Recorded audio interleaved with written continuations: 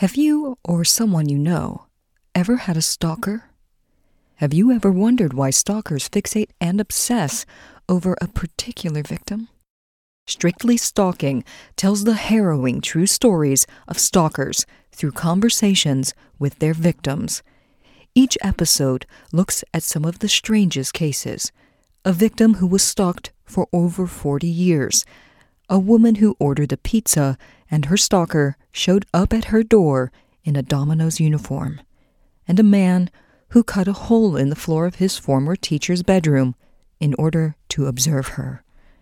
Strictly Stalking discusses the methods that stalkers use to harass their victims and teaches you how to identify the different types of stalkers, like the rejected stalker, the predatory stalker, the intimacy seeker, the erotomaniac, and the morbidly infatuated. Hear both the victim and the stalker's point of view and find out what you can do to protect yourself. Don't miss an episode. Subscribe to Strictly Stalking now on iTunes or wherever you listen to podcasts. Up next, an exclusive preview of Strictly Stalking. And they're just like, yeah, we think you should know that your stalker has escaped the mental institution and, he's out. Loses his mind. Just completely. He fully admits to stalking me. He screams. Wow. He's terrifying, right? But his specific fantasy about killing me is gassing me through my door with Zyklon B, which is what they use in the Holocaust.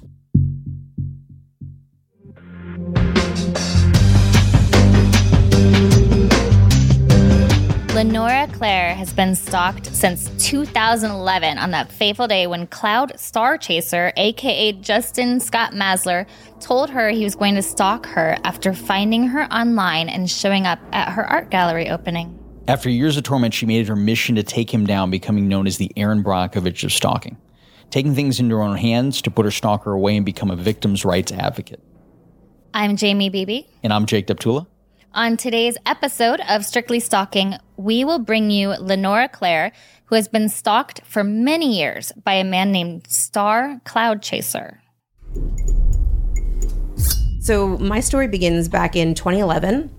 I work in reality television now. I'm a casting director, so we have that in common. Yes, we do. But back in 2011, I was opening up art galleries, and I'm from Los Angeles, so I've had already by this point a really fun career and done a lot of interesting things, and I was getting a lot of press, and I don't say that because I'm tooting my own horn. It's actually relevant to the story. So I had opened up an art gallery, and the LA Weekly had made me one of the People of the Year, which was like a really nice honor. It's That's my pretty hometown. awesome. Yeah, it was super cool. And what ended up happening was my stalker, whose birth name was Justin Masler, legally changed to Cloud Star Chaser, had already had a long history of stalking Ivanka Trump. And we're talking about multiple arrests for this, as well as other people, whether you call him Justin or Cloud Star Chaser, had already had this sort of, it's my understanding that he comes from a very wealthy, privileged family. He went to Exeter. He had nothing but the best education. He was a very bright individual. Supposedly he was at one point even Harvard bound was part of his story. And then the schizophrenia sort of took hold and he never got to attend Harvard, which we'll get into that story because he did actually there were incidents at Harvard because of him, which we'll get into. So he at this point had a fixation with Ivanka, multiple arrests for stalking her. I don't know any of this. Why would I? I'm in Los Angeles. It's 2011, whatever. So he had jumped bail out in New York. His father is here in Los Angeles. His father is oddly enough a lawyer here in LA. That's convenient. Yeah. So he had jumped bail. He'd come to Los Angeles. He opened up the LA Weekly, saw the article on me, whatever it was about it, sort of got his attention. So he shows up to my gallery and he's wearing a spacesuit. So I explain to people, look, I have a very high tolerance for art shenanigans. This is not abnormal in my world. You know what I mean? So I made conversation with him, and my first impression was he seemed intelligent but quirky. And we're talking, and he looks at me and he goes, "You look like Jessica Rabbit." And I was like, "Okay, yeah, I've heard that. Thank you, whatever." And then he's like, "And Lilu from The Fifth Element." I'm like, "Okay." And then he starts getting a little bit weirder. And then he looks at me very intensely, and he goes, "And I'm going to stalk you." It made me uncomfortable, and so I kind of kicked him out of the gallery. I didn't think anything of it, right? Then a couple days later, because I made mention of it to some friends, a couple days later, some friends like alerted me to I can't remember which blog it was, maybe Perez Hilton or one of those of the day, you know, that he had been extradited by the Trumps had hired bounty hunters to extradite him back to New York to stand trial because he'd bounced or whatever.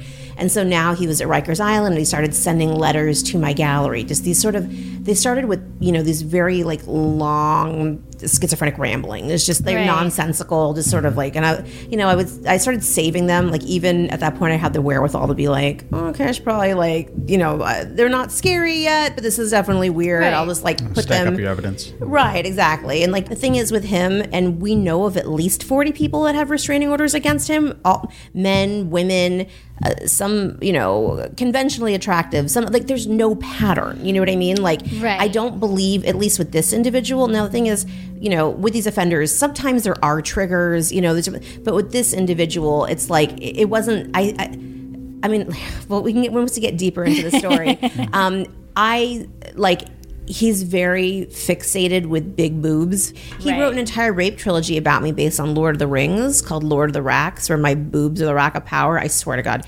But you're just like, what is this? Like the thing is he blends because he's obviously an intelligent person who's also very ill. So you have this like hybrid. Plus he's obsessed with pop culture. So he'll like weave in Kanye or whoever, like whatever he's like into at the moment. And so you're like, okay, there's like Kanye lyrics and Lord of the Rings and this crazy rape trilogy about me. I don't know. It's like very, so then the police were like, well, you know, you don't know where he is. So I was like, okay, you know what? He sends me emails every day. I'm going to learn to track his IP. So that's exactly what I did. I just Googled, I figured out how to do that. And so at this point in my life, I was literally living, because he comes from a wealthy family and he got $1 million when he turned 18. So he's never worked a day in his life. Oh, wow. So add that to it. Trust fund. Yeah. So and you know, he gets money somehow. So he would just like bounce around the country. So I would check his IP because he would then send me these threats every single day. And I would check the IP and I would know just sort of like the vague area that he was in. And I go, okay, he's like in Hawaii. Sometimes he's in Hawaii. I'm like, how is he vacationing? Like, how nice. Wonderful. So I'd be like, if he was in Hawaii, I'd be like, okay, I'm safe. And then when he would be in, you know, Marina Del Rey, I'd be like, oh shit, he's in California. I'd be on high alert. My mentor in casting, my stalker sent him a death threat. And when I then took it to police, they same thing. They didn't do anything. Not only did they not do anything, LAPD Northeast Division, I'm calling you out. They victim blame me and shame me. They said, well, why don't you dye your hair and get less attention? I said, like, excuse what color, me. purple? I was like, you know what? Like, he stalks Ivanka, who's blonde and conventional looking. Like, I'm not playing that game. And then they said, well, then why don't you go off the internet and, you know, like, just like, and I go, excuse me, I'm a casting director. Grid. Like, I get hired for my social media presence. Like, I don't know what you're talking about. Like, why don't you help me? So he sent my boss death threats, and it was terrible. You know, as you can imagine. I mean, that is terrifying. That's scary. Terrifying. You know, your boss is like, I have nothing about this. Well, that's what they do. You know, and so to make it worse, when it's a casting office, you know, people come in and out, so you can't really monitor. And so the entire office is terrified. They Google my stalker. They see that he had tried to kill himself in one of Ivanka's stores. True thing. Right. So now we're all this climate of workplace violence. So, you know, and when you're working freelance, you just don't come back.